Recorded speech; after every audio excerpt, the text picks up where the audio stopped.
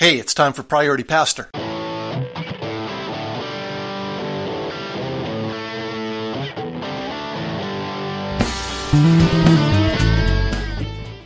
Welcome back to Priority Pastor. This is Darren Ride. I had a pretty productive morning this morning. Did a webinar and got some related work done and worked over some of my emails and things like that. And into the afternoon, I continue this sense of productivity till about mid-afternoon or so, and I felt myself starting to drag.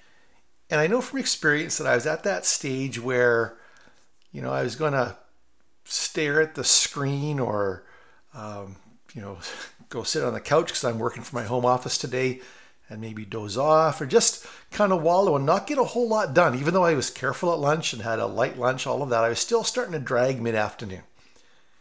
And I knew that there was one thing I could do to kind of break that pattern and, squeak out another segment of productivity. So what I did was I went for a state change where I, got up, packed up my laptop, headed down to the coffee shop, bought a coffee and a cookie, and I had a clear project in mind. I wasn't just going to a different location. I changed gears completely and worked on a project that's kind of, been hanging there. I'm doing a board training in a couple of weeks, and I have to adapt somebody else's training for this from our denominational office. And so I went down to the coffee shop and put my head down for about an hour and a half and just worked over and personalized the content and got in another great segment of productivity.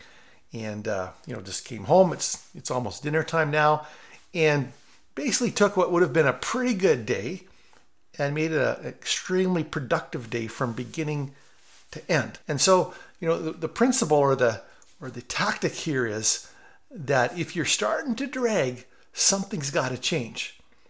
Change of location, change of project. I did both today, and I think the fact I did both really helped a lot.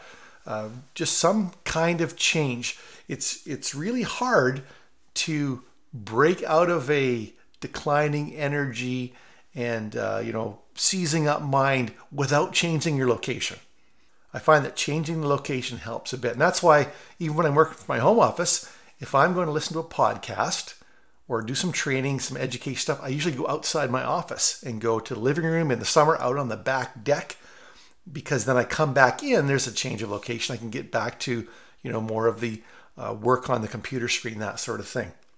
So again, just a quick tip, change your location, change your project, have some of those kind of projects, those 30 to 90 minute projects or segments of projects that you can just take and go and do somewhere else and focus in on and squeeze out another piece of good productivity in your day. I think that's about it for now. Hope you're having an outstanding day.